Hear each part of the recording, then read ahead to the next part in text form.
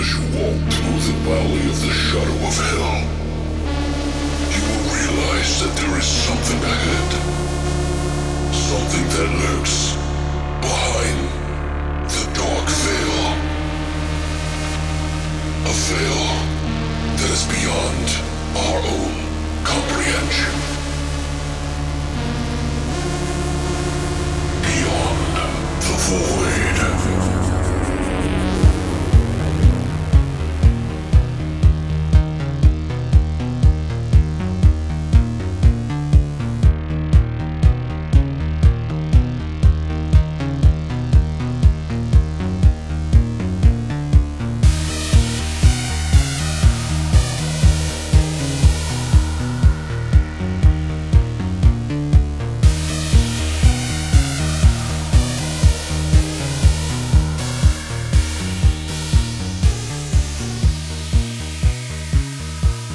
What's up, guys, and welcome back. It's Thursday, and it's Beyond the Void Horror Podcast. That's right. So we're here to announce our winner today. Woo! For the Big Box of Horror October Horror Box BTV VIP Club giveaway.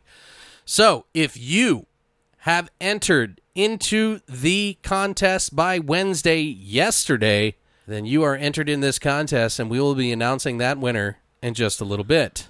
Woo! Today, though, to let you know what we're going to be doing today, we're going to be talking about two movies that are behind the screen, or as we're calling this, Behind the Screen.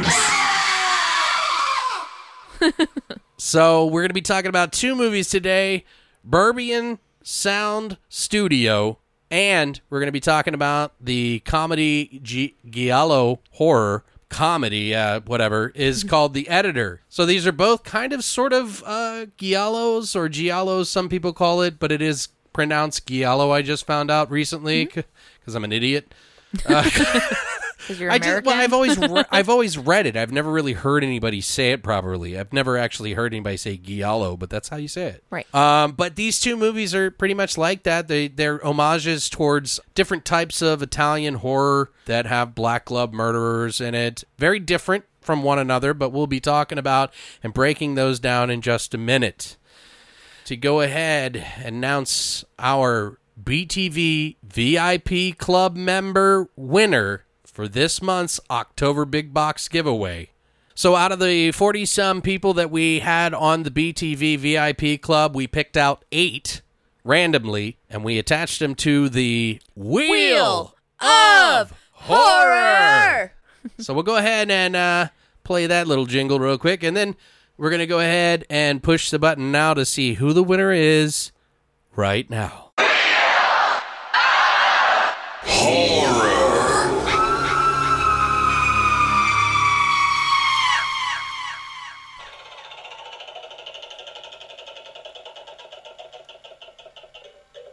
Your assumptions are wrong.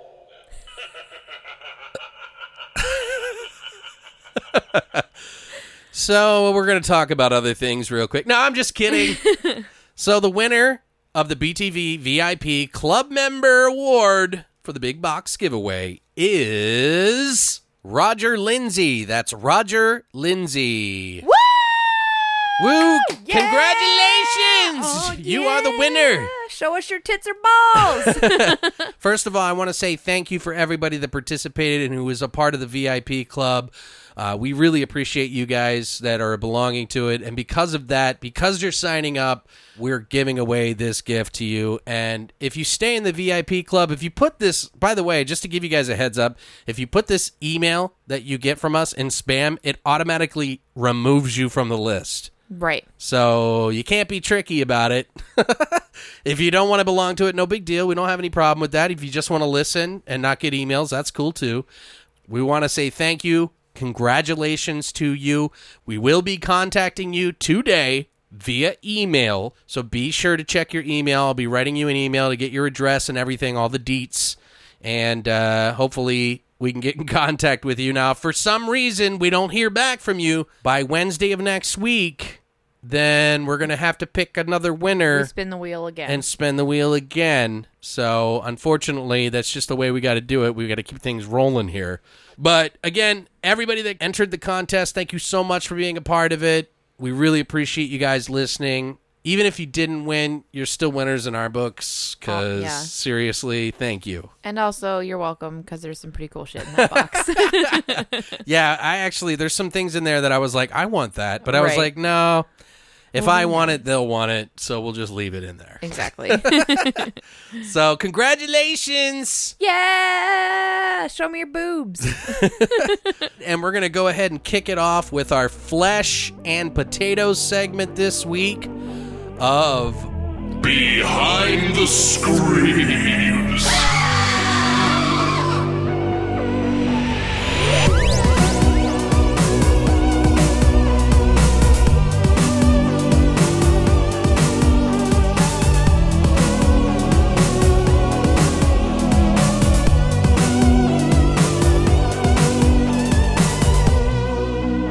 All right, guys, we're back for the Flesh and Potatoes of Behind the Screams. So we're going to be going in and kicking it off with Brittany's movie that she researched for. Yeah! What is that movie called, Brittany? This movie is called...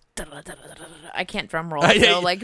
Are you drum rolling because you don't know how to say the name? No, I know how to say it. I think I say it right. Yeah, but we've been struggling with it. Like, I feel like I say it correctly and Alex said it wrong earlier. I've said it right and wrong. But I don't know. So anyway, feel free to correct us. And if we said it wrong, I'm sorry. I think you're right. So we are going to kickstart this episode off with Barbarian Sound Studio. Boom, she said it right. Yay, me. Which was released on August 31st on 2012 in the UK. Okay. This film was directed and written by Peter Strickland, who hasn't really had that much stuff to his credit. He's an artsy-fartsy kind of guy. Definitely an artsy-fartsy, does a lot of shorts. So a couple of the films that I can say to his credit were Bubblegum, which was a short film, that one of the first ones he did, I believe. A Metaphysical Education, another short film. And he also actually did Bjork, Biophilia Live, the documentary, I saw that. which is incredible. And so this film also starred, which is one of my personal favorites, Toby Jones, who plays Gilderoy, who is the main character, who is the main sound editor or whatever. Well-known British actor. Yes, he's very, very well known. He's done a lot of parts, a lot of TV roles, a lot of big movies. He does a lot of voice acting. Like he what? Is a big working actor. Yeah.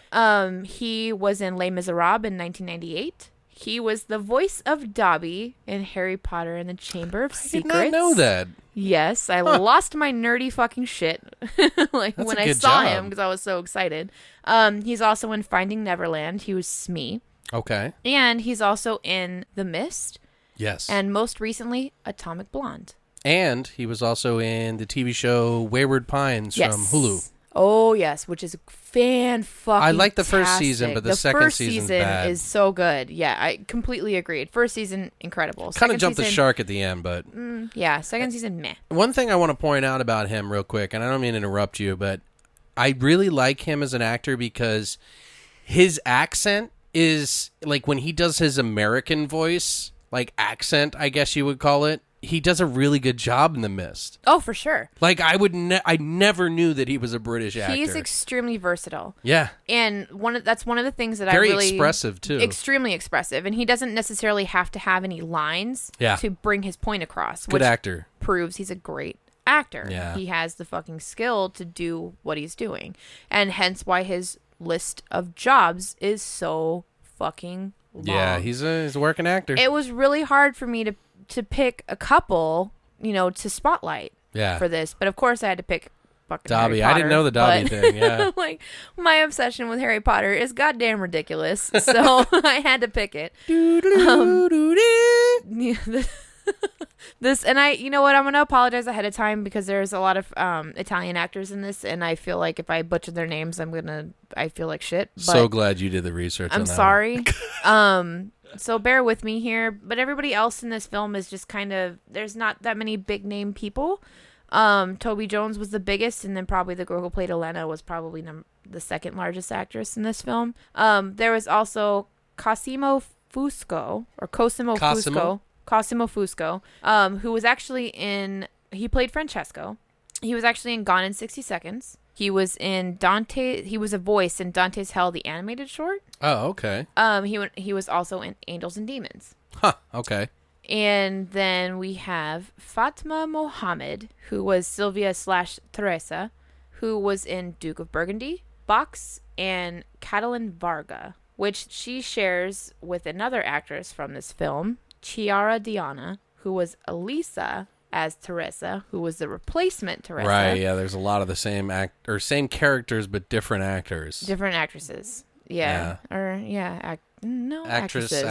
Actresses. But Chiara was also in Duke of Burgundy. Okay. And she was also in a movie called Native and Stars and Bones, which I believe was also a short, but it may have been a full-length feature. Not sure, yeah.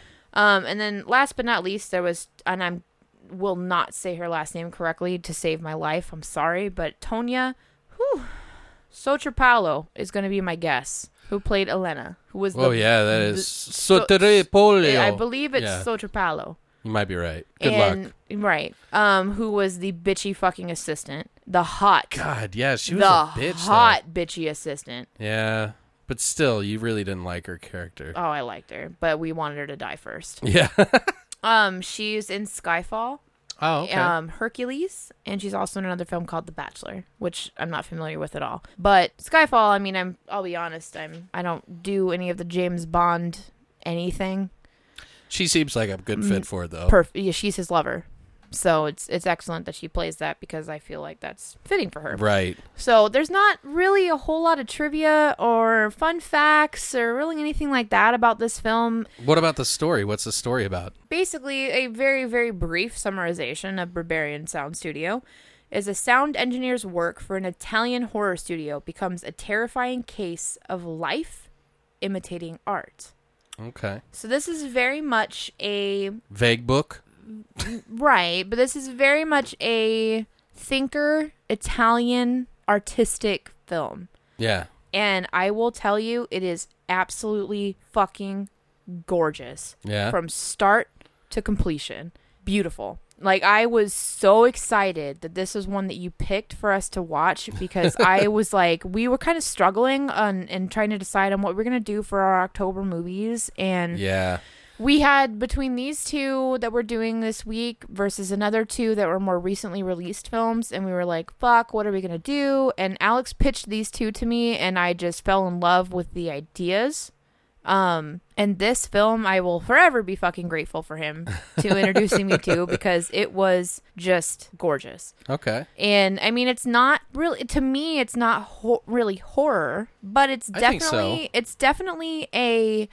I don't know. It's a drama horror. It's definitely thriller. Yeah, it's definitely a psychological thriller. Mm-hmm. And it can have some horror elements to it, but it's not gory at all. And there's no like blood or gore and violence and whatever. It's very much implied, and you have to really pay attention and kind of understand where they're going with it. But if you're familiar with the giallo like genre, it's very similar of Italian films. There is a black glove in it. Oh, for sure. In the interlacing, so. Well, that's kind of in the end who runs the film or who keeps playing back the clips for them to record. That's the black glove, and it was really cool, like how they tied everything. I loved it. Yeah. It was just absolutely stunning to me. Like it was so You're bubbling at this because you didn't even ask me what I thought. No, I'm sorry. Like I did. I'm sorry. Like you're right. I totally skipped that. I feel really bad actually. No, like don't no, worry. I want to know your thoughts. I really don't care. I don't mind. I'm interested. I'm thoughts. excited that you're excited. No, I really, really liked it, and I was super excited because this is something I'd never heard of before, and I was the artsy element in me. I was so excited about this film, but I do actually really want to know what your thoughts and what your ideas are behind it because I know you have more of an in-depth kind of background. I did a lot of thinking about this movie because this is the second time I've seen it. I can't remember exactly what my thoughts were the first time I saw it for whatever reason. But I know that in the back of my mind, I was thinking, okay, I don't remember it being a bad movie, but I don't remember it being like something that I want to repeatedly watch over and over again. But after the second viewing, I definitely had a higher appreciation for some of the techniques and things that they did for this film, because there is a lot of, and I want to say Orwellian style.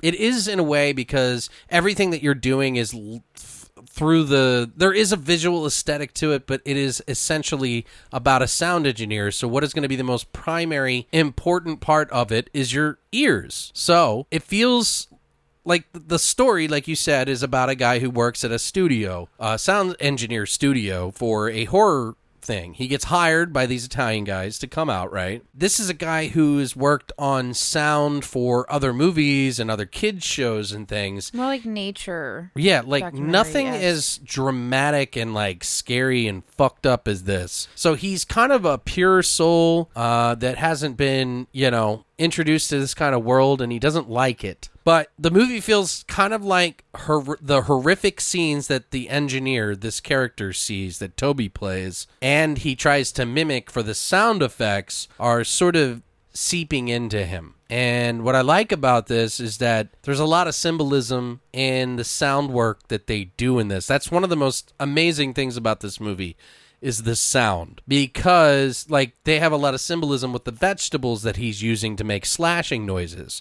Like there's a scene in the movie where they just focus on a rotting pile of vegetables like 2 or 3 times. And to me, that's very symbolic of the fact that this man, who does not want to be a part of this horror movie, he's never done anything like it, he doesn't like it, it's like he's being forced to do something that's against his morals, ethics, whatever you want to call it. But, he's using these vegetables to make puncture noises, hair pulling, and it's almost like the director of this movie, what's his name? Peter Strickland. Peter Strickland. It's almost as if Peter Strickland is trying to make you feel like he's rotting the character away, especially... That's exactly what it is. Yeah, and it's cool because there's so many different deeper levels to this movie than what it appears. On the surface, for most people, this is not going to be a movie that you're going to go, oh, Guardians of the Galaxy. Definitely not. This is an artsy-fartsy film. It's an IFC film, I believe. I'm pretty sure on that. But it's not a big film that you would go, oh, I can't wait to see this action-packed thing.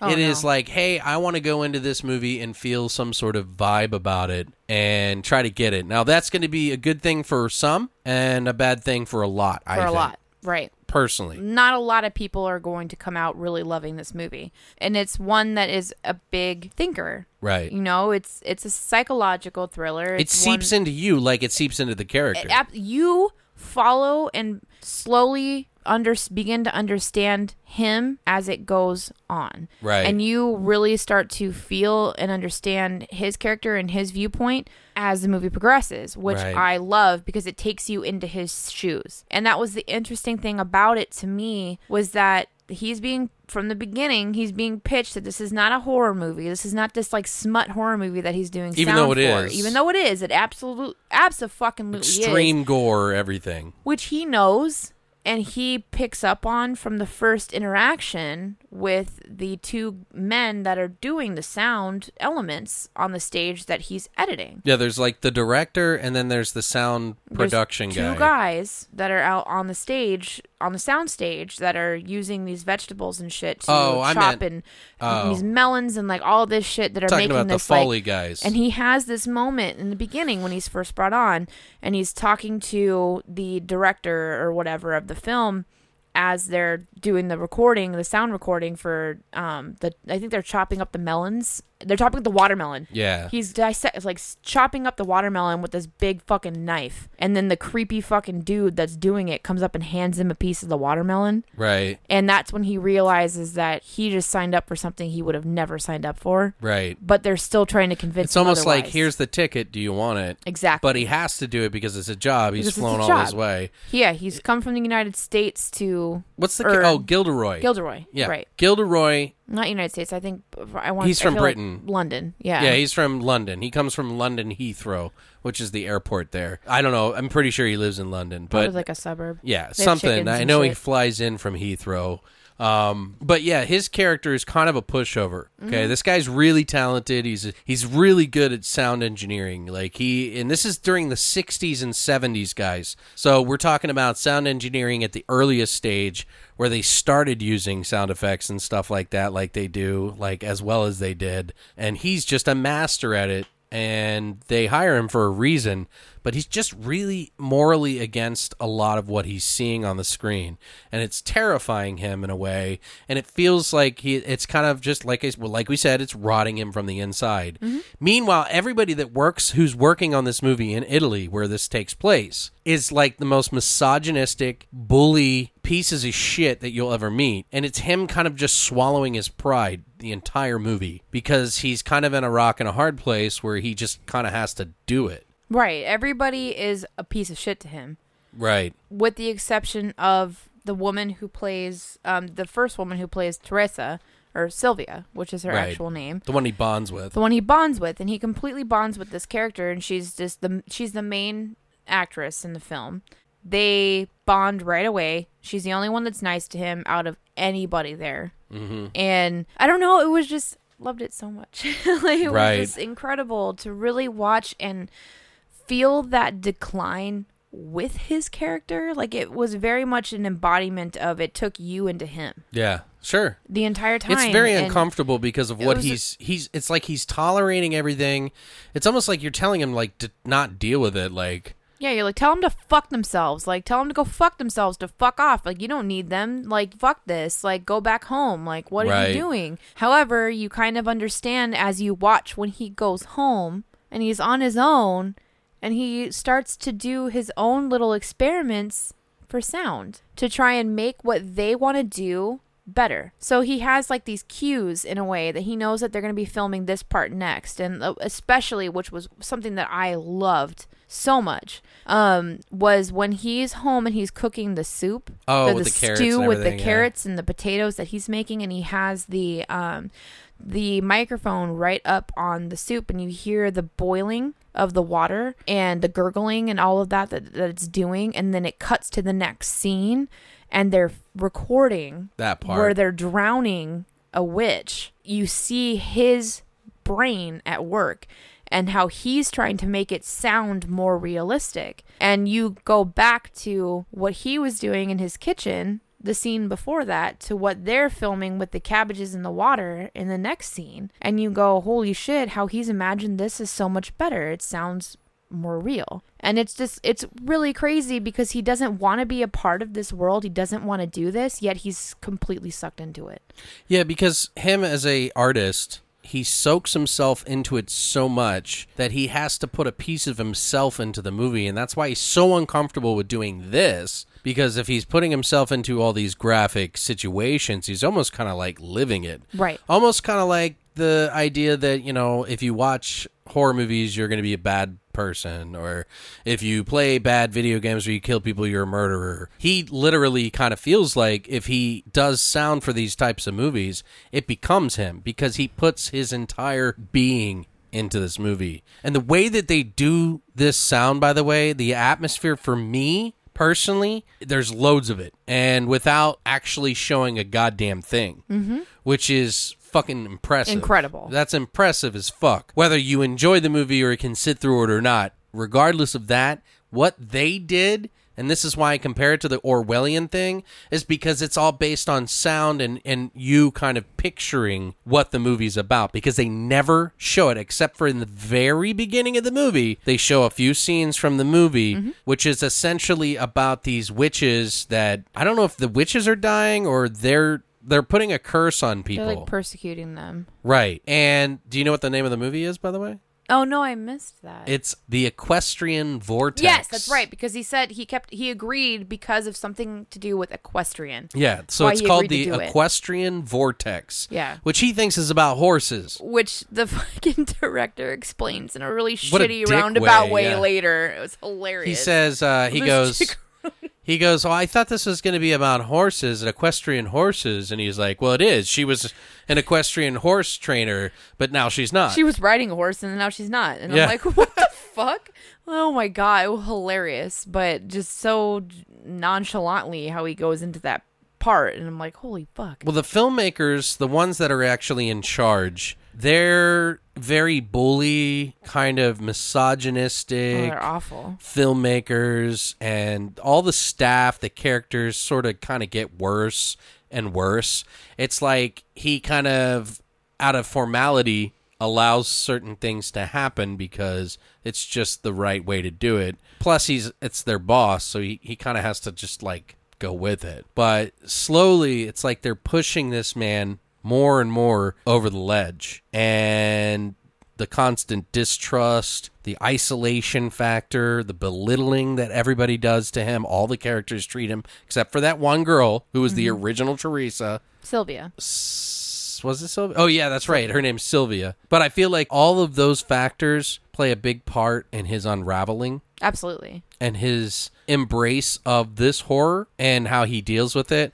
So, like I said, it's a film about witches, supposedly, that they're working on. It's really kind of hard to figure out what they're doing, but you can tell, like, they even talk about, like, sticking a hot poker into a woman's vagina. It's like at a school. Well, the it's two like girls, a nod to Suspiria, in my in opinion. a way. Yeah.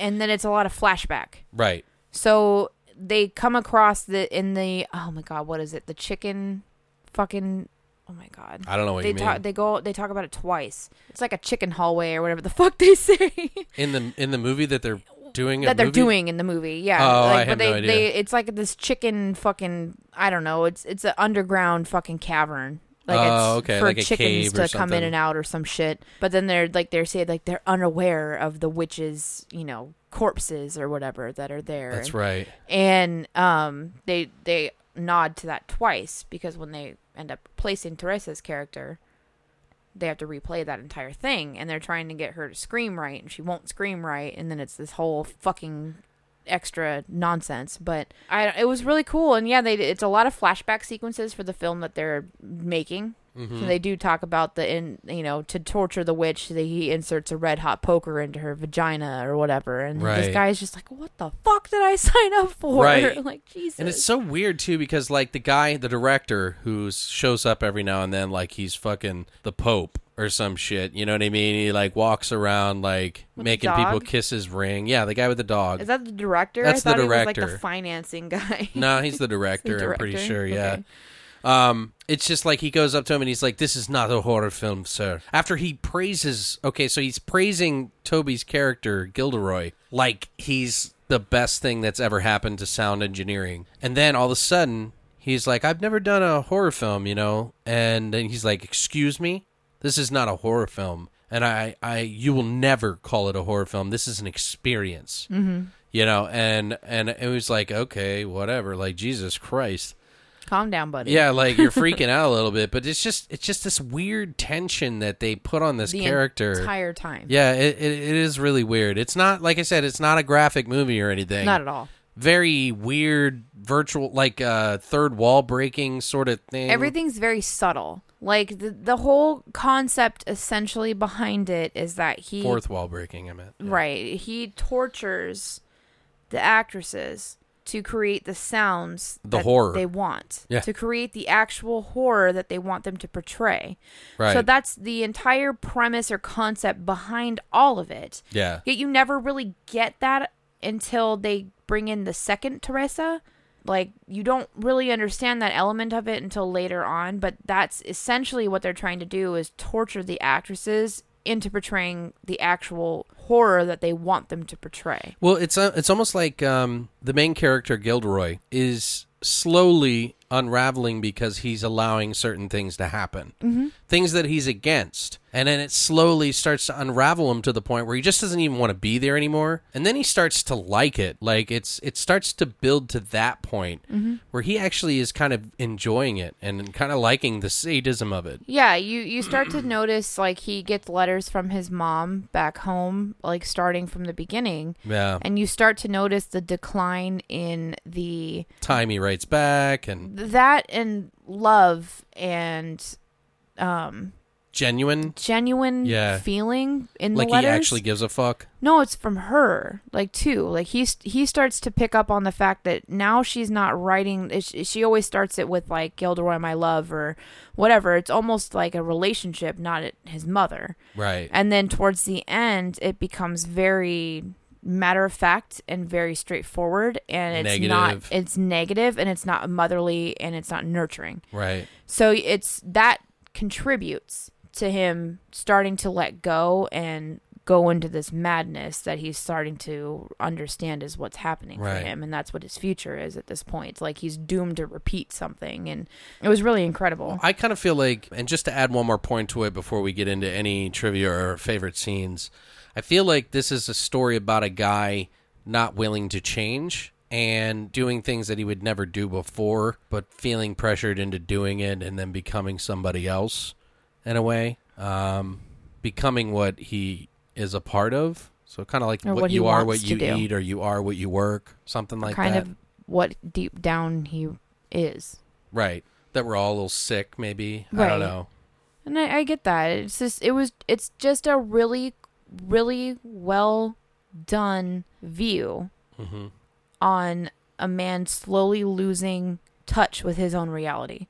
Okay. Yeah, definitely. I mean, he does go mad. Yeah, and it's really fucking cool how they do it. Yeah. There's some really cool cinematography, like lighting, cinematography, like everything's like really well shot. It's incredible. The acting is like really spot on. There is talking in it, but a lot of the acting really just is the reaction and emotion that they put on their face and stuff. That's really impressive to me. But yeah, and this, like you mentioned, this is definitely a more artsy fartsy audio related. I highly recommend that if you have a sound system of any sort, or even a really good pair of headphones that you listen to movies, put those motherfuckers on, because it is a fucking ear candy treat. It's a fucking experience. Yeah, it really is. Like, it is auditory fucking orgasm from start to it's beautiful. What do you think? Do you have any favorite scenes that you like? I will say I will definitely talk about my favorite scene, which is going to be kind of confusing if you haven't seen the movie. So if you don't want spoilers, want a spoiler, this is an experience movie, so tune out. If not, But my favorite scene, and this was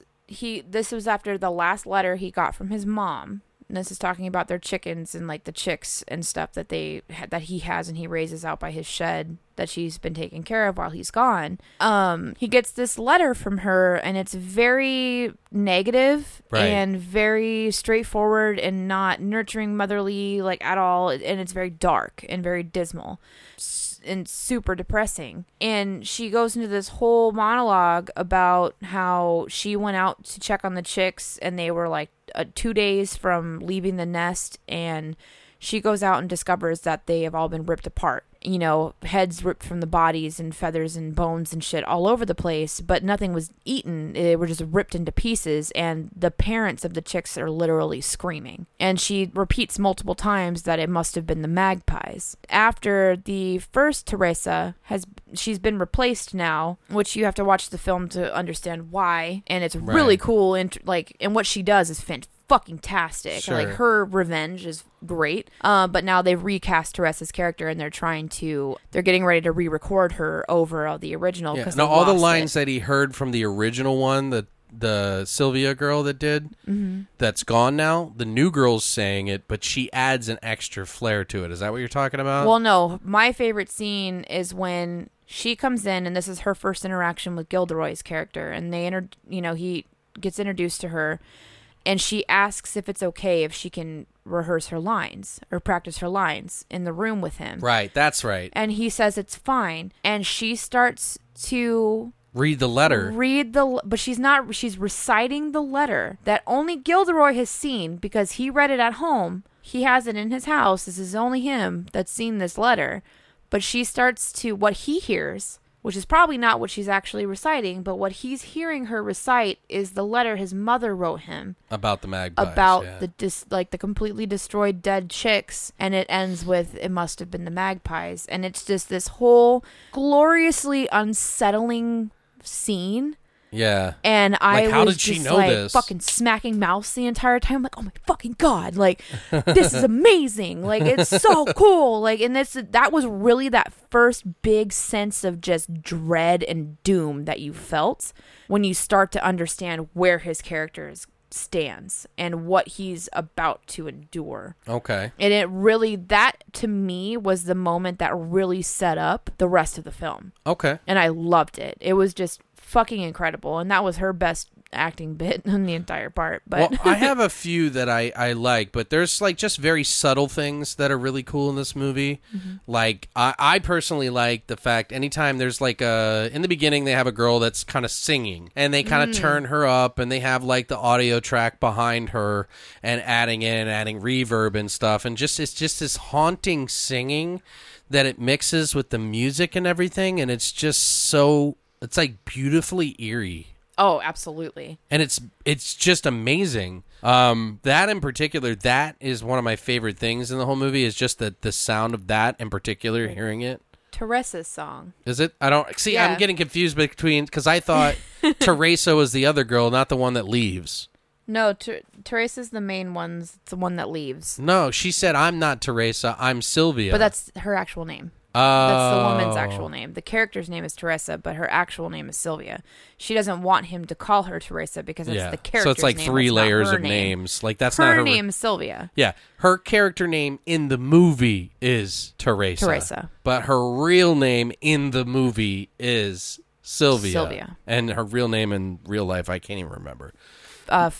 Fatma or something like that. Fatima? Yeah. Something like that. Do you have any other scenes that you want to bring up? I kind of already mentioned I loved kind of 2 in 1 where he's doing the cooking the stew and he's recording it. Right, yeah. And then they come into them drowning, quote unquote, drowning the witch with the cabbages in the water. Right. The next scene, and you can see on his face that he knows he did it better at his house when he's kind of researching shit on his own. I didn't get that, but I mean, I guess That's how it played to me. Okay. But he's constantly trying to better what they're doing and come up with better sounds or better ways to portray the sounds that they want to do. And that's what he's doing the entire time he's at home. Like, he's trying to work on better ways to do what they want to do, or better ways to make things sound different or sound better. And sound I just more thought it prolific. was like a cauldron that he was trying to make a sound for, because that didn't sound like someone drowning. It kind of does. Like, if you The go pot back and doesn't watch sound it, but if you go back and you watch and you listen to but it's supposed to be like, there's a part 2 where she's supposed to be boiling, or her skin's supposed to be boiling. That's what I took it as. Yeah, but then there's, I don't know. I just thought of it as like when he goes back to his house, he's just working overtime because he's so passionate about it. He is. I didn't think of it as like him trying to outdo anybody. He's trying to find his own, like, he himself is finding better ways to do what they're doing. But but he doesn't dare bring that up when they do it, because when you notice Sylvia, Teresa's character, she tries to make a couple of adjustments here and there to make suggestions, and they completely berate her for it. Yeah. He takes notice of that shit because he's in there trying to adjust her mic and stuff like that, and he realizes, I can't make any of these suggestions for the sounds that I've perfected at home on my own, because they're berating this woman for making subtle suggestions for her actress. Is it the Sylvia character. chick? Yeah. Okay. Another scene that I liked of hers is right before she quits or gets fired, technically, because she's not doing the proper scream, which they berate her for and just make her feel like the biggest piece of shit on the planet. And she comes back and she kind of confesses to him that this is her last night. And she's like, I'm just here because I just need to scream. She's like, do you think you could record me? And then she gets in there and she finally does the scream that she was supposed to do. And it's this like gut-wrenching scream. But as she's screaming and they add the reverb and everything to her voice, the camera comes back and it's just her screaming into the mic for this like really long pullback shot on a dolly. But it's like everywhere around her is dark except for her booth. Mm-hmm. Which I don't know, it just seemed kind of like she was disappearing. There was like some symbology there. I thought that was just a cool it leads shot. into her leaving. Yeah, totally. But after she's done there, she lays on the ground for some reason, and he's like, "Can I help you? Is there anything I can do for you?" Because he knew that she was upset. Well, this is part of her release because she was assaulted by the director. Sexually, yeah. Yeah, so that's one of the biggest reasons why she actually leaves is because she's sexually assaulted by the director.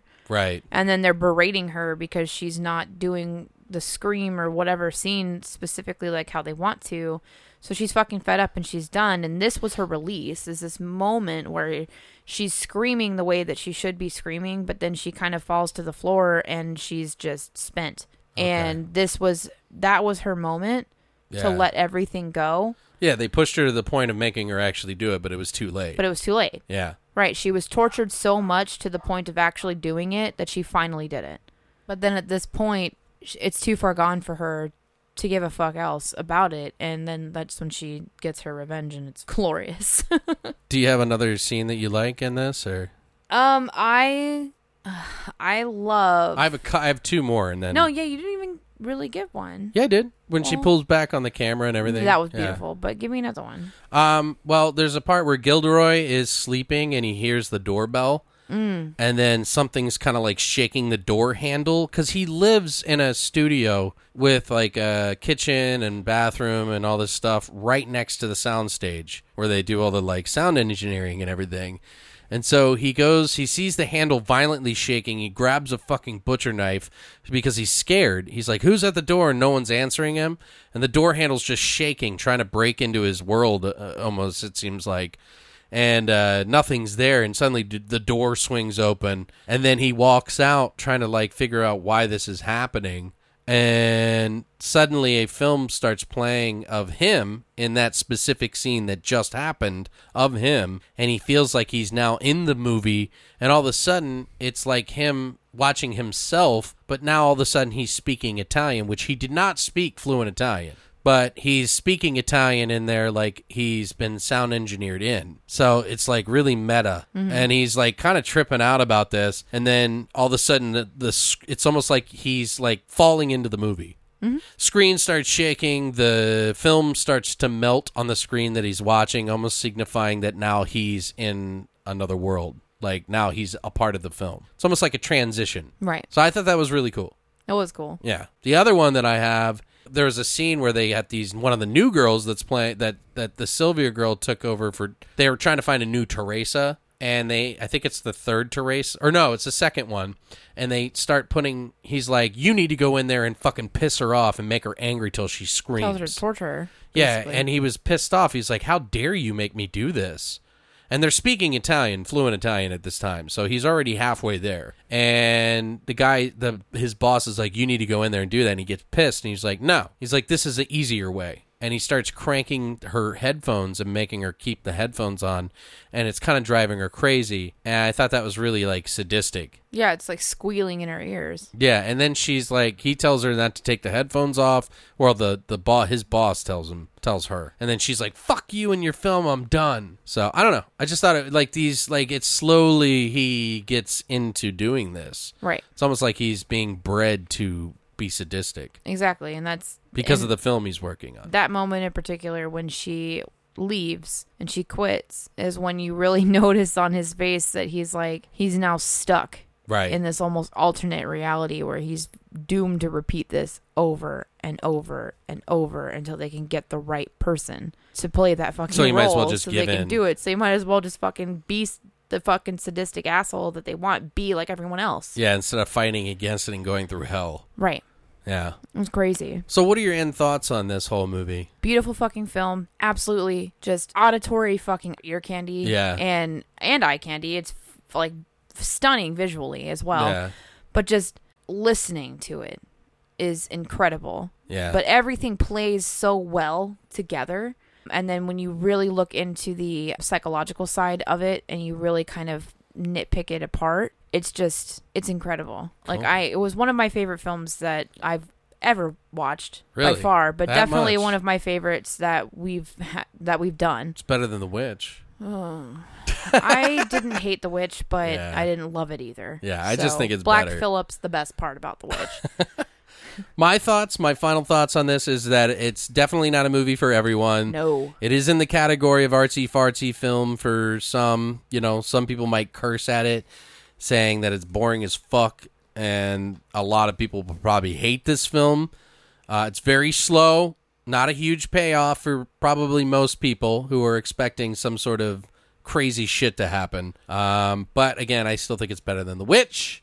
More of a physical kind of oral depiction of what goes on in the mind when a person gives into something that you're terrified of, almost like a physical representation of change. Right. That's what it feels like to me. Done with like a sort of a giallo supernatural vibe, blending into worlds from the 1960s and 70s. But like I said, this is my second time watching it, and I like the feel of it. I think it's a much better film than I remembered. So, but it's not going to be popular amongst the majority of viewers. So, if you're into slow burns, you can kind of get into the artsy-fartsy thing, then I'd give it a shot. If not, don't worry about it. It's awesome. I like it. Just suck it up and watch it.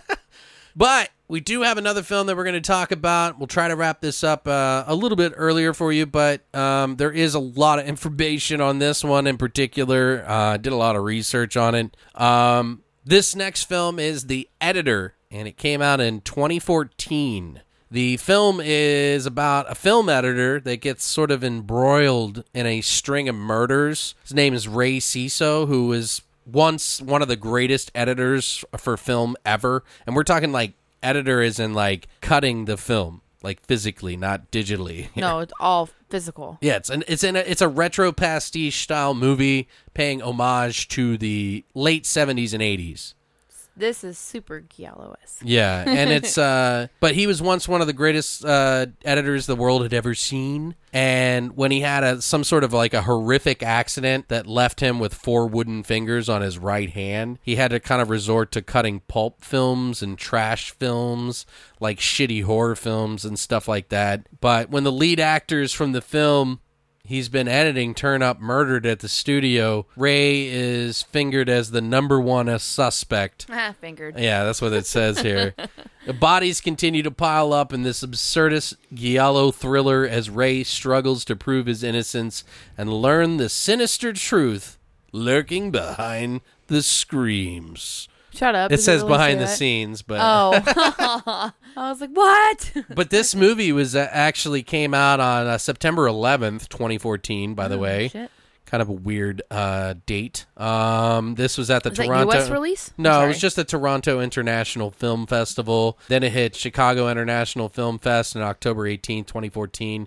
And then it hit Blu-ray and DVD on September 8th, 2015. So it took a year for the general public to really see it. I watched it immediately and was pretty happy with it. Yeah. It is directed... Oh, they spent about $130,000 Canadian to make this movie, by the way, which is pretty low for what they did with it. Yeah, I agree. It's directed by 2 guys, Adam Brooks and Matthew Kennedy, who are also coincidentally the writers of the film and also star in the film. There's 3 writers, actually.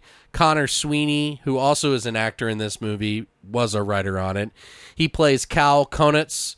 He was in Manborg, Father's Day, ABCs of Death, the letter T segment. Adam Brooks, who is in this movie as well. He plays Ray Ciso, the editor. He was in Father's Day and all these other movies, the same as Connor Sweeney. Director-writer Matthew Kennedy. He plays Inspector Peter Porphy, who is in those other movies as well. Udo Kier is in this movie as Dr. Cassini. He was in the movies Blade, Masters of Horror, the cigarette burns episode that John Carpenter directed, which is awesome. Mm-hmm. He was in Flesh of Frankenstein, Blood of Dracula, Suspiria, a really young version of Udo Kier. He was also in Mother of Tears by Dario Argento too, and Oodles More. Udo's More. I like oodles.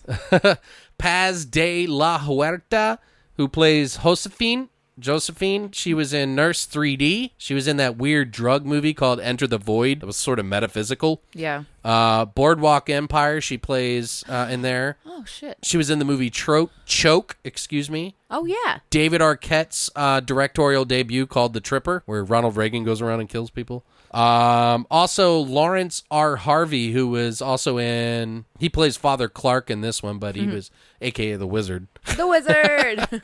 He was in Father's Day, Human Centipede 2 and 3, My Bloody Banjo, Frankenstein Created Bikers, and a lot more too. But I always remember him from Human Centipede 2, which was greasy as fuck. Yeah. Yes. Sorry. Samantha Hill's in this movie as Bella. Fear Itself, the TV series she was in, which is on Netflix, and a movie called Bad Meat. Tristan Risk, who she plays Veronica. She was in American Mary. Yes! Sorry. Harvest Lake and Frankenstein Created Bikers. Stephen Kostansky was in this movie doing the special effects, practical makeup effects, who, if you don't know who he is one of the directors and writers of The Void, which just came out this year to the public as well. And, not to mention his other director co-partner, Jeremy Gillespie, was in this movie as well because he did some of the music in this movie. There was a lot of famous synthwave musicians that were in this movie, and I think even Jeremy Gillespie did some synthwavy sort of horror scores as well. Plus, Claudio Simonetti did an original track for this movie, who is known for Goblin. But yeah, he did a real original track in this, so pretty cool. What are your thoughts on this? Is hilarious. Yeah, you thought it was funny? I did. I thought it was absolutely fucking hilarious. It was just super fucking... Oh, man. Like, it's definitely not a serious film. No, but it's hard to kind of determine that off the bat. I didn't know what to think. Like, it's still kind of like, wait, are they fucking with you, or are they serious here? And it's... I enjoyed myself thoroughly watching this. I wasn't bored at any point. I love the throws of naked people all over the fucking place the entire time. Like, I felt like every scene there's a naked person in the background. Yeah, that was, And I don't know, this is very Giallo-esque for me. So this was more true to that genre. They keep calling it a Giallo, but in a lot of ways, I think it's more of a supernatural Giallo. Yeah, but it's still... Yeah. It's there's a lot of heavy homage in this movie. Awesome. It was just fucking cool. Yeah. No, it was cool. Yeah, I loved them. I think this movie's great. First time I saw it, like I mentioned kind of before, I was like, what the fuck? How am I supposed to handle this? I don't know what the vibe is, and it wasn't until like one of the first scenes where something completely ridiculous happens, and I go, okay, I get it now. I'm okay. It's okay to laugh now. I've watched it a few times, and I'm still kind of like, what the fuck? But because everything's so deadpan and sarcastic, yes, and like, but it's so stupid. Yeah, it's silly, stupid, but it's also a really deep film. It is. It's fucking cool. Like, and it's fucking cool. These are the guys from Astron 6. They own and run Astron 6. If you know who they are, they pretty much have done, like, Manborg, and there's, like, a collective of these, like, really crazy ragtag guys that do these movies from Canada. They have quite a bit of tie-ins in this film to other movies that they've done, too, which was kind of interesting and cute, tongue-in-cheek kind of ways that they did it. But it's considered a horror movie it's a horror comedy, Giallo. Mm-hmm. And it falls into the category of what they're calling now Canucksploitation films, which is not something that they coined or named or anything, but it's just kind of the byproduct of it.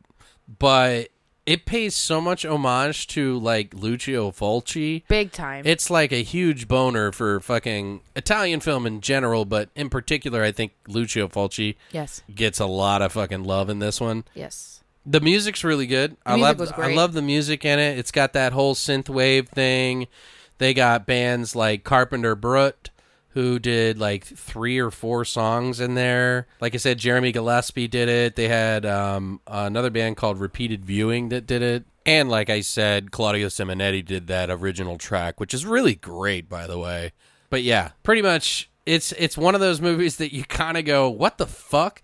And then it like surprises you because it's got some actual depth to it that you're like, God damn, this is kind of deep. Unlike like Evil Dead. And super creative too. Like they Yeah. do a lot of cool camera tricks and stuff in it. Yeah, it was awesome. Like they even mention that the movie is based around the Roman times where editors were considered like the bridge to the netherworld, which is kind of like a key piece to it. Yeah, in a way it is. Right. Like almost like I feel like, and this is just my thought on it, that this is a homage to The Wizard of Oz done in a giallo Italian horror movie style. Huh. And I'll make points on why I think Yeah. that. But I didn't realize it until I started thinking about Father Clark, The Wizard. the wizard, right?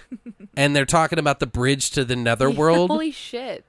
You know what I mean? Like there's so many fucking things, and I'll explain more because I literally just thought of this. Give me a second. That's what I'm talking about. Like My this mind- movie is way more deep than it should ever have been. It's incredibly deep. But not in the way that it's like Double if you go penetration. looking for it, you could go down the rabbit hole. Right. But on the surface, it's a fart joke. It's double penetration deep. Yeah. In the Which long is run. so weird. It's kind of like Rick and Morty, you know? No, Like, you know, there's some yeah. depth to it, even though it's like surrounded by fart Stupid. jokes. Yeah, fart and burp jokes. Yeah. Which is fuck yeah, I love Rick and Morty. But yeah, I don't know. This movie just throws you off a lot. Oh, big time. I You still, will like not I know said, what to think when you first watch I've seen it a couple times and I'm still like, what? It's one I said, I gotta own this. Yeah, like, I no, have to own it. Yeah, I fucking ordered it. Did you? Yeah, because he loved it. Fucking Mouse. He did. Good job, I buddy. loved it so much, and I'm like, I have to have it. So, Right. like, it's just I need to watch it whenever I can, when I can really like pick it apart. Do you know, and I've been saying that this is, you just were like, this blew my mind what you just said. But wait till I get into what some of these homages are that I do, because I wrote down all the homages that I personally noticed, plus like one or two that they pointed out in the commentary that I listened to. But there is some trivia about this movie that's pretty interesting.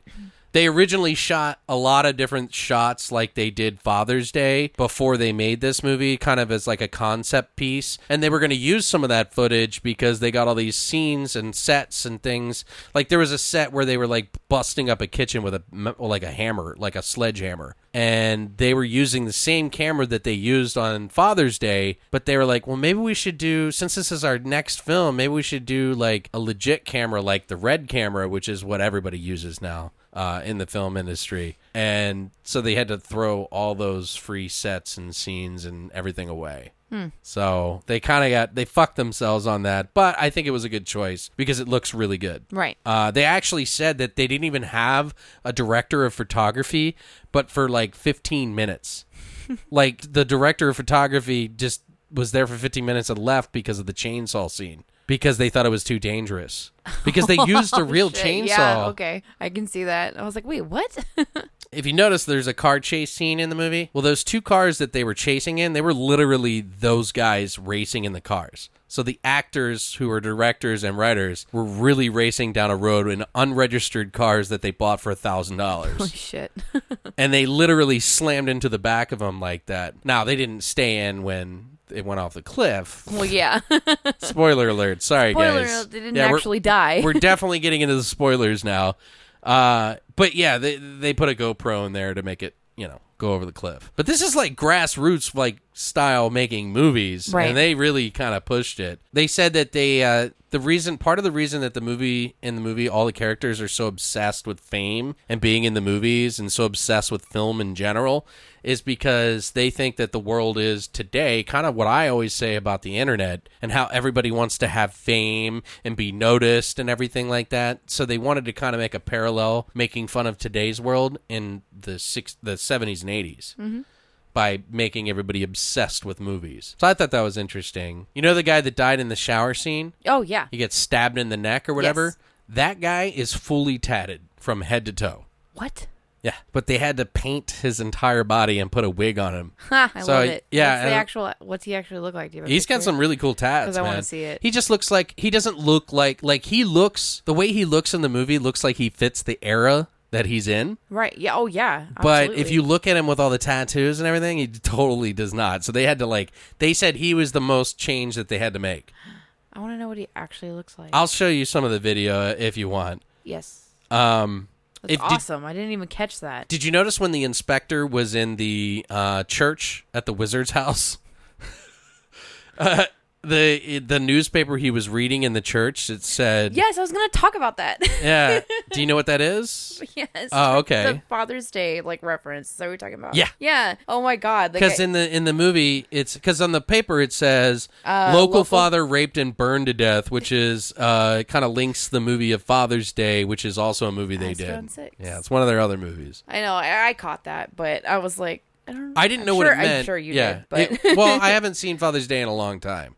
But they had a couple of those different little pieces. I like that they Father's did Day, too. but I felt it was a little harder to swallow than this movie. Yeah. So They had another little bit that they did later on too, where I think it was Josephine. Josephine. I believe Yeah. she's reading. I believe it was her that was reading the book that's called Three Mothers, Yes. which was actually this perfect reference to fucking Dario Argento's Third Mother trilogy. Yeah. That's so cool. That's one of the homages that I have, but wait till you hear what I have to tell you in the research I did on this. Yeah, I'm excited. Because you're going to be like, what the fuck? I'm gonna shit my pants. Is there anything else you wanted to? The only other thing I had to talk about was Graham Humphrey's contribution to the posters. But Yeah, who did the Evil Dead yeah, cover? That was really it. He We did don't 4 have to talk about posters that. for them, 4. Yeah, he did 4 actual posters for this. But which he's a really talented cover artist. fuck yeah. Really talented. He's done some pretty big stuff.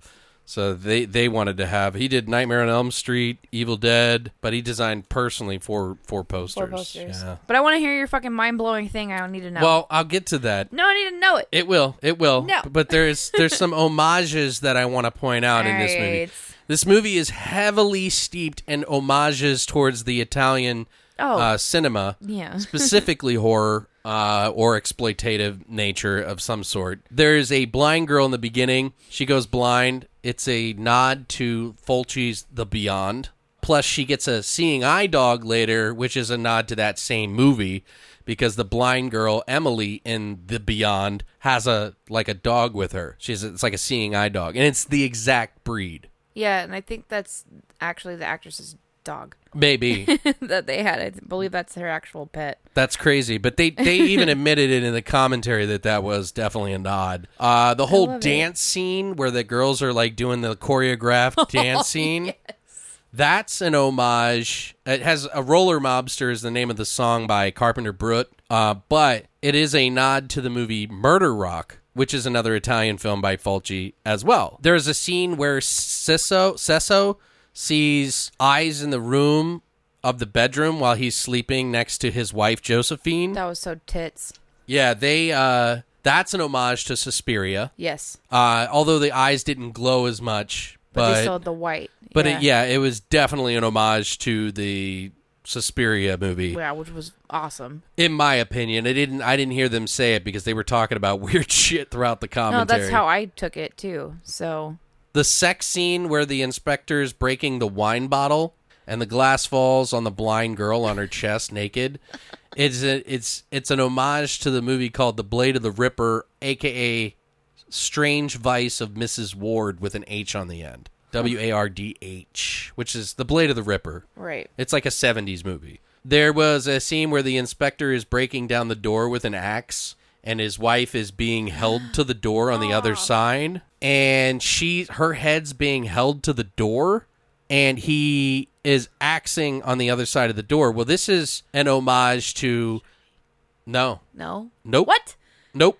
It is The whole time it's to me not it The was The Shining, Shining. but I mean, I guess you could compare it to that, but they were doing a scene from House by the Cemetery where this little kid is being pushed against the door by this zombie, and they're trying to break down the door, and they're hitting the axe on the other side, and it's the zombies pushing the kid's head. Oh shit. So they didn't say that, but again, that's just something Right. I noticed. Anything axe and door, I go The Shining. Right.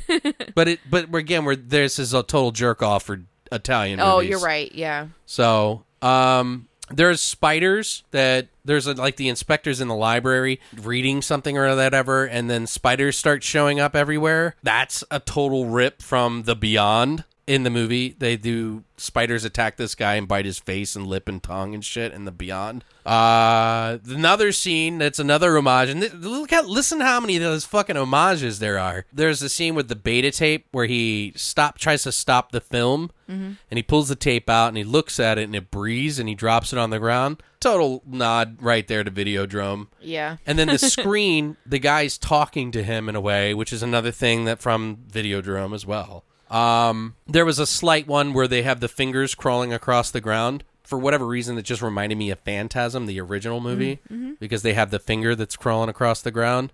There is one last scene. Well, there's two more that I got. There's one where the dog finds a hand of when the inspector takes the dog to the water, and he's like walking around, and the dog comes back with the hand. Now, I can't remember which movie it is, but it's either Zombie Part 2. Well, it's called Zombie 2, but Zombie, the Flesh Eaters. But it could also be The Beyond or The New York Ripper, but I know it's definitely a Fulci film. I just can't remember. There's a body part that the dog gets. And I can't, it could be even City of the Living Dead. Shit, I don't fucking know. Then the one that you were talking about, which is the Three Mothers book. Now, I did, just out of curiosity, because I wanted to refresh myself, because I knew about the Three Mothers thing, because we did Dario Argento's Three Mothers trilogy, which is Suspiria, Inferno, and Mother of Tears. Now, here's the part that gets pretty interesting, okay? Now, the title is Three Mothers, but it says by Lilith Samael is the name, and I have the picture here. I took a picture of it because I was curious.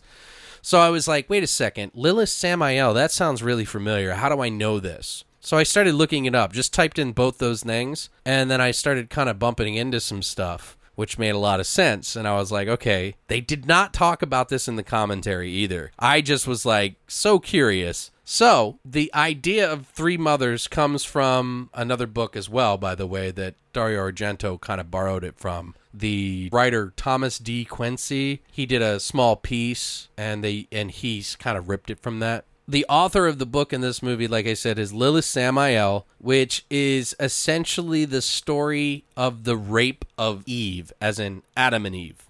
Okay? Now, get this.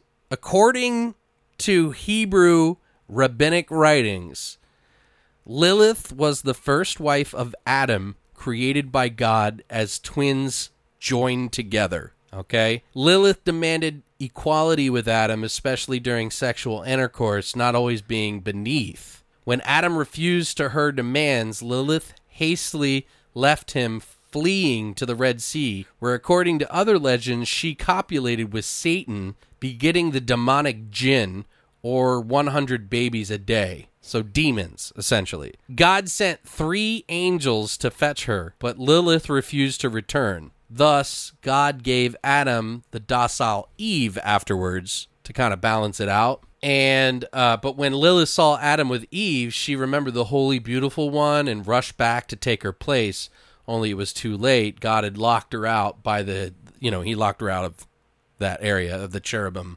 That's what they call it. So now in the legend of the fall of man, Eve was tempted by the serpent in the Bible, right? Well, this is in the rabbinic Hebrew writings, but he was tempted by the serpent. According to Christian belief, the serpent was Satan in disguise. Another name for Satan is Samael, Lilith's demonic lover, essentially. So the Kabbalists carried this lore further by saying that the menstrual blood was a curse upon women, descending from Eve's sexual union with Lilith in the guise of Samael. When Lilith had seen Samael in his serpentine form seducing Eve, she became envious and entered the act herself. Eve's menstrual blood became the actual filth and impure seed of Samael. And this follows the rabbinic lore that Lilith in the serpent form was able to seduce Eve because of the inherent lustfulness and weakness of women.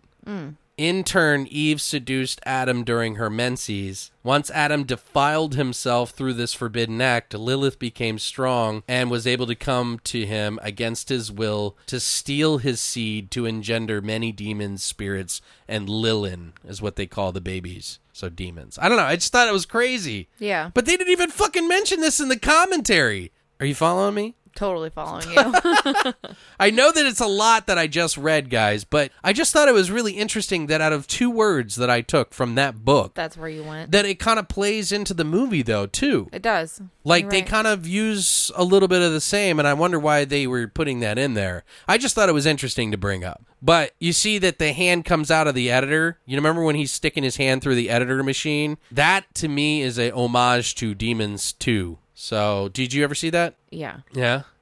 Do I remember much? Well, there's a scene where the girl sticks this girl's birthday, and she's watching TV in the bedroom instead of enjoying her birthday party, and the demon sticks his head through the face. And I kind of feel like it's kind of a small nod to that. Okay. So, and then this is the Wizard of Oz. The very end, spoiler alert, guys, the very end of the movie, the inspector goes back to his job, and he's not the person he thinks he is, and nothing that happened was really happening. He thinks he's an inspector, but he's not. And all these people show up, and it's like the Wizard of Oz. So you see what I'm saying? Like, Yeah. it's totally like everybody's somebody different. Oh, I'm the doctor. What are you talking about? So it was like he was in the Wizard of Oz somehow. Huh. So I don't know how that works, but I don't know. It's pretty deep, right? Yeah. Like, why the fuck is this movie that deep? There's no reason that this movie should be that fucking deep. But maybe these guys just like to troll the fuck out of people like us, and... Yeah, and they're like, we didn't mean any of that. So, but I'm glad you guys did all this research and thought that. I don't know. I just found it fascinating about the whole fucking Lilith and Samael No, that's thing. fucking dope. Like, what the fuck? Like, why would nobody would ever think anything of that either. No, exactly. So I'm wondering if I need to look it up and see if anybody ever like made that connection with that, because There's I'm probably curious. at least one other person that did. I hope so, At but least one. because otherwise I feel like I've done way too much research. Or maybe I feel special. But do you have any favorite scenes in this movie in particular that stand out for you? And don't say no. No, I do. Okay, I was like, what the fuck? No, I had no favorite scene at all. They all sucked. Oh my god. Oh, when his I didn't really like this scene actually. He's kind of okay, so the editor's character is kind of stuck in the projection, I guess, this alternate reality that he's in. Right. And then his assistant, this girl, Bella, was that her name? Yeah, Bella, his assistant. Yeah. Bella, he's watching her looking at him on the screen, right? So it's almost like he's watching her, but she's watching him, and it's this weird parallel universe kind of situation going on when the killer comes in to attack her. Okay. And they kind of go back and forth with like this little struggle, and he ends up grabbing this pair of scissors and comes like the scissors to cut the film pieces, and he ends up coming at her, and they do this very, very slow, ultra uncomfortable moment where they take the blades of the scissors and get it really, really close to her eyeball. And they have this like slow instant multiple times to it, but then it's like a cutaway, and then it's gone, and you don't know what happened with Bella or what happened at all, and all of a sudden you just see the editor, and he's still kind of stuck in this way, but he's trying to get out because he wants to go help her, but he's actually like in his bathroom at home yeah, with the bloody shirt that he set on fire in his bathroom sink, and then all of a sudden 2 seconds later he's back at the studio, and he's opening the door, and then he sees Bella fucking dead with the scissors stabbed into her chest. Right. And you're like, what the fuck just happened? And he's freaking out and because he's he doesn't know who freaking killed her. Yeah, but he keeps getting blamed. Like, everybody thinks that he's the killer because they keep chopping off the 4 fingers Right, to make it look like he's mad at people for having for 4 fingers. him losing his 4 fingers. Right, because essentially what happens in the movie, by the way, guys, he loses 4 fingers when he's working so hard. He's not paying attention, and he's cutting the film. Well, he kind of had a mental break. Yeah, he was like going through a lot of stress, and he cut off his 4 fingers, and it's pretty ridiculous. This is before this film. This Yeah, was before the last it's film, what? when his wife was still acting. Yeah, when he was famous, yeah. Right. Yeah. It was interesting. There's like quite a few different scenes that I like in this movie. The first one that really let me know, and I mentioned it briefly earlier, there was a scene when they were shooting this film, this trash film, and he rips off this girl's face Oh, fuck. I forgot about that part. Yeah, that was the scene Sorry, I that... love that scene. Yeah, like he goes, like one of the actors rips off the other girl's face. He's like, "This is a mask," and it rips off, and you just see this skeleton what with does he say? flesh. $1,000 says this is a mask. Yeah, and then her face is like she's like screaming, and her whole face is gone. And then he's just like, "We'll just put that back on." It's just eyeballs and teeth. Yeah, and he just pushes it on her face, and then she's like back to normal. Oh, it was fucking hilarious. I was like, "What the fuck?" I can't believe I forgot about that. Well, I didn't technically forget about it, but I knew that you really liked that one. But That was the one that let me know that the movie was like, okay, I get it. I can now. laugh at this. Yeah, now I get what the film's trying to do. It's not serious. Yeah, it's not serious. I loved it. I liked the part too with like the Italian guy is he Italian? What? But the guy that you said's covered from head to toe in tattoos. Yeah. That replaces the main actor that gets killed. And it's him and then the blonde guy that's like the secondary actor, and they go to take the shower. Cal. He plays the character Cal. Yeah, the but blonde guy. they go to take a shower. And they're both just like butt ass fucking naked, and then he comes to talk to him, and then what does he say? Like, "That's a real nice penis you got there." Hey, you got a real nice penis there, Fabio, or Oh whatever. my fucking god! I was just like, and then they just like pan down on the camera, and you're just like, first of all, for me as a lady, I'm just like, there's so much tits and fucking pussy in this film. Oh, there's a lot of dick in it too. There's not enough dick. There never is enough dick, but I was More super dick than stoked. most, I'll I was say super that. stoked because I'm like, yes, wiener, like awesome, and then. That's just it, though. Like this, like super uncomfortable moment between the But they two make of it so them. normal. But they make it so normal, and then Like, he hey, goes, I like your shirt. yes, exactly. Yeah. Like, or do you like ketchup? Like, I don't know. It's so fucking weird, but it was hilarious. I don't know. I laughed so fucking hard. There were so many points in this movie where I just fucking laughed. Well, my they ass kind of off. make fun of the era too, because it's like a lot of the movies from the Italian movies are kind of misogynistic. big time. But it's kind of the time and that it was, and Yeah. it's also a different culture a little bit in a way. Not saying that like Italians are misogynistic, but it's just a lot of those movies from the 80s. It's a different world than today. Right. Yeah, you know what I mean. Like the women are helpless and stupid, Oh, and and they naked. slap women like a million fucking times. Right. There was a scene. I was going to mention that when Ciso is at dinner. The restaurant. Yeah, and the inspector comes up, slaps his wife because she's back talking to Ciso, and because she's basically making fun of him, and he's like, "You need to keep your woman in line. I did it for you this time because I feel sorry for you." She agrees. And she's like, "He's right. Yeah. Yeah, what am I going to do, slap myself?" I was like, what the fuck?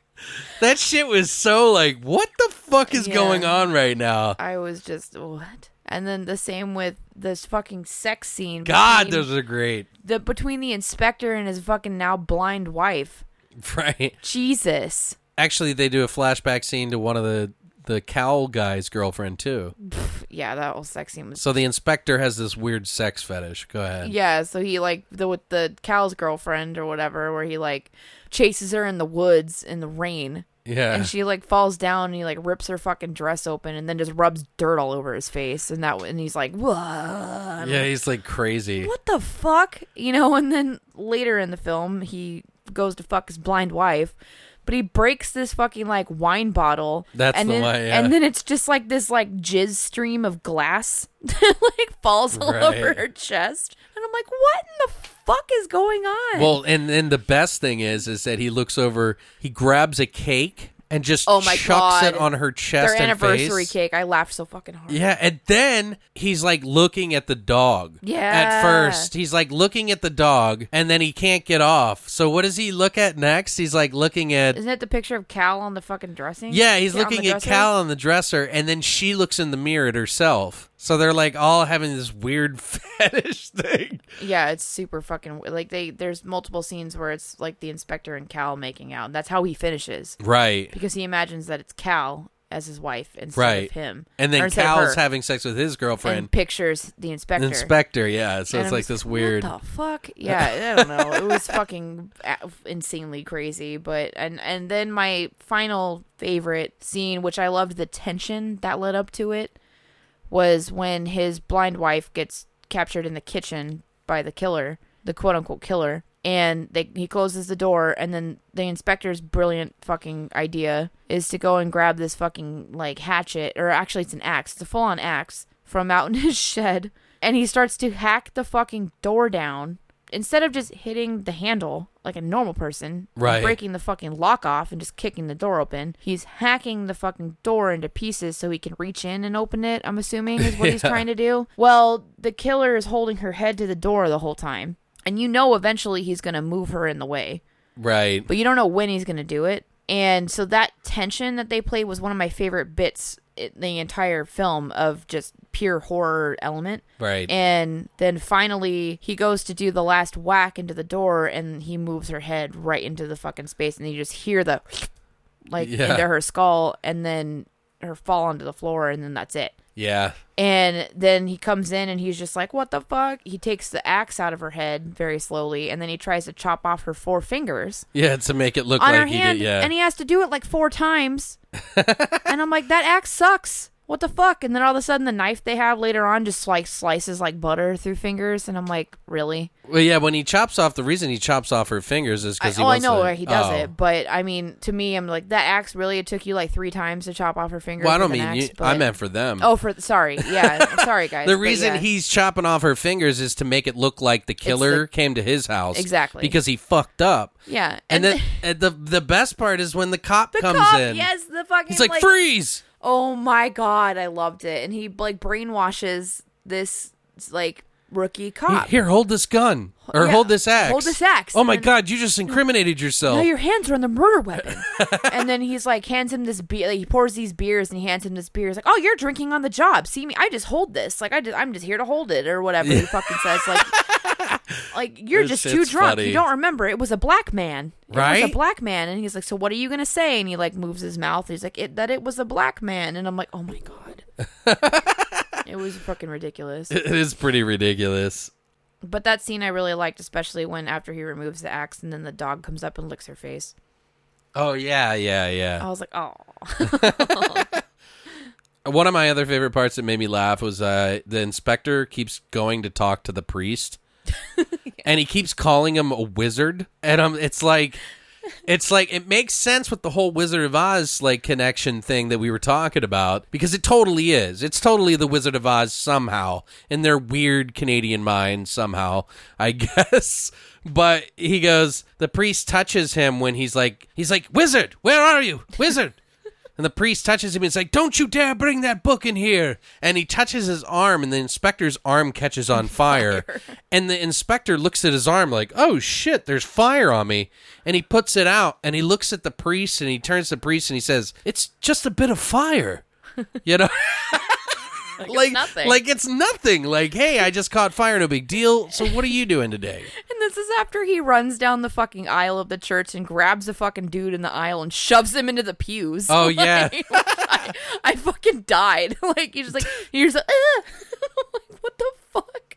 And then you just see, like, these little feet, like, sticking out the fucking aisle. I'm like, what the hell is going on? Oh, wizard. Wizard. You're that wizard. What are you doing? Oh, it's just a bit of fire. It's just a bit of fire. Yeah, and the funny thing Holy is that they like do their voices in post so that it looks it's like terribly dubbed. It looks like Italian. Yeah. And that only some people are doing like English. Oh So my it's God, really it was so interesting. funny.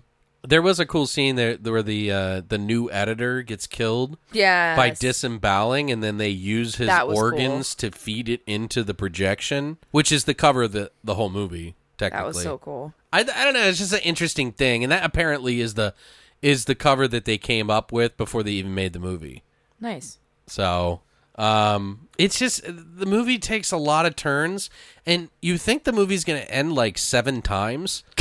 Yes, you do. By the end of the movie, and you know, spoiler alert, you find out that it's his wife. Which I knew. Yeah, Paz from the beginning. de la Huerta. Sort of his wife. Josephine. No, it's his wife. Yeah, but I mean, they still, anyway. She's like the Wicked Witch of the West. Pretty much. God damn, man. What? Has anybody ever pointed this out that this is a Wizard of Oz? I don't think so. Am I just... No, I can't be the only one. It's probably because not many people watch this movie. Probably. But yeah, I guess she's like the Wicked Witch of the West. And she melts at the end. Yes, which is dope. See? So this totally is. I can see it. You see what I'm saying? Like, she melts. Well, they think it's Cecil. They get in this car accident, the inspector and him, and then the inspector is about to kill fucking him, and he gets in the way and gets stabbed and realizes it's Josephine who's actually the murderer. What were you going to say? Sorry. You were like, so... The editor's character is kind of like the cowardly lion, and the inspector's character is kind of like the one that needs the heart.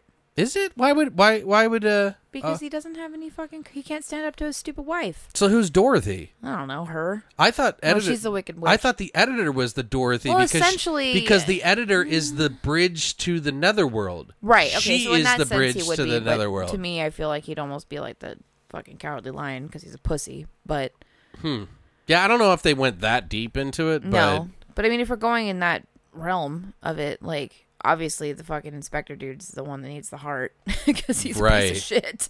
Yeah, that was like weird. And then what was it? He tries to shoot Josephine. The inspector tries to shoot Josephine, and his gun backfires and Blows his hand off. Yeah, he loses his 4 fingers and shit He's like, he goes to put his hand in his fucking pocket. to get the lighter or something. He's like, oh, that's right, I don't have fingers on this hand anymore.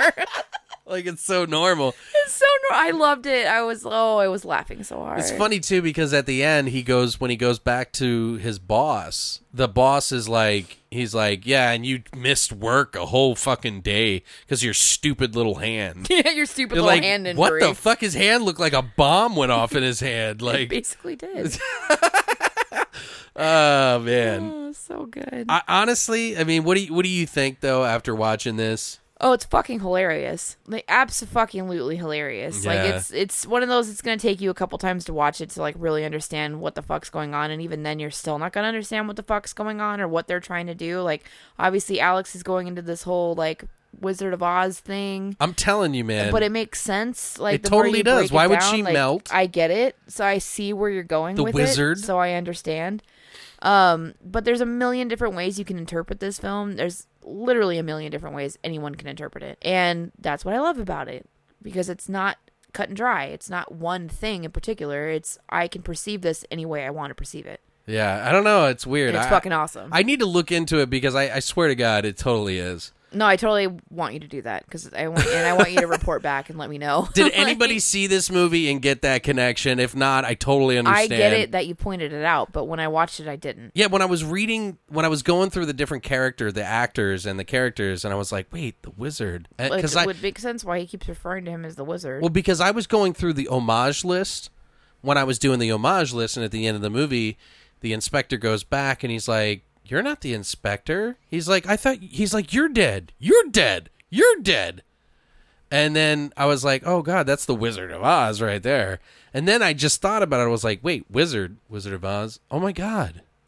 Anyway, sorry. I'm jerking myself off in the mirror here, guys. Don't mind me. Yeah, that's delicious. Look at yourself, It's you sexy delicious. bitch. Yes. You sexy, Yes. sexy mental bitch. Jesus. Anyway, my last thoughts on it is probably one of the deepest horror comedies ever made because of what we did. I don't know if these guys are just trolls, geniuses, or both. I'm gonna go with both. Yeah, I don't know what the fuck. But it's silly as fuck, but it's fun as fuck because it has a lot more depth to it than any other comedy I've ever seen, which makes it a great watch in my opinion. It's a kind of a popcorn and pizza and beer flick in a way. Yeah. But if you actually pay attention, there's some depth to it. So it's like you can kind of win either way. Like you could watch this on the surface and enjoy it, but after watching it a couple of times, there's so many fucking tidbits in this movie for any fan of horror or Absolutely. just shit. So I don't know. Like I said, it can be perceived and interpreted a million different ways. It's up to the viewer to see where they want to go with it. Yeah. I'm curious to see what our listeners think. Yeah, what do you guys think? And where they went with it. First of all, guys, let us know what you think of these movies. If you've seen them, did you like them? Which one of these two movies do you like more? Do you like Barbarian Sound Studio or The Editor more, if you had to pick the two? What about you, Brittany? Oh, Jesus. You know what? I know what you're gonna pick. Do you, though? But it's two different categories. Like I No, was it saying, absolutely is. But I had you more... can't compare the editor to the Burbian They are sound two- system. it's or really hard. Sound studio. It's really hard, actually, to do this comparison. But honestly... you're prob- Rewatchability. Rewatchability... I'm going the with the editor. Yeah. Like, I mean, to be honest, it's fun. Burbian. God damn it! I can't say shit. Berberian Sound Studio. Berberian. But if we're going by like pure rewatchability, fun factor, like entertainment factor, obviously the editor, hands down. However, I still and will forever have a big ass fucking lady boner for Berberian Sound Studio because it is just incredible. Yeah. In its own way. They really are not comparable films, but in a way we made them comparable. I don't know. But they're both complete mindfuck movies. Like, yeah. You can go any direction with either of these and be like, and create your own fucking, you can choose your own adventure. It is weird because they are very similar in the absolutely. in the, like the tone of the story. It's kind of based off the same genre in a way, and I mean, it's like I said, they're both choose your own adventure movies. Yeah, they are some deep movies, actually. Yeah, they're incredible. Strangely deep, even though they're strangely completely deep for the editor. Well, no, I mean the Berberian Sound too. Studio is pretty fucking deep as well. Yeah, but it's definitely more artsy. Yeah. It's got like one of those like what is life about kind of things. And, yeah, what's like, the meaning of life? Let me describe how me feeling sad about this situation could be just put into like an hour and a half movie. It's very Italian art. Yeah, totally. But yeah, guys, that's it for our show today of Behind the Screams. I can't scream. It's the best you get. So I hope you enjoyed that, guys. I know it went a little bit long today, but that's okay. These things happen. We get pretty passionate about movies, and I'm sure you guys do too. So we hope you enjoyed today. Thank you guys for entering into the BTV VIP Club. Just keep in mind, if you didn't win, no big deal. If you've entered and you are part of the VIP Club, you're entered for the next time we do one. We're going to continuously do these through there, unless we do like a quick little fun little horror shot thing or something like that. But, we'll have lots more contests and shit, guys. Don't worry about it. And congratulations again to Roger Lindsay. Thanks so much for participating. I think you're a new person too, so welcome aboard. Congratulations, winner. Yes, congrats. Yeah. Thank you so much for entering. But we'll be back on Monday with a brand new episode for you. Stay tuned, guys. Stay weird, monsters.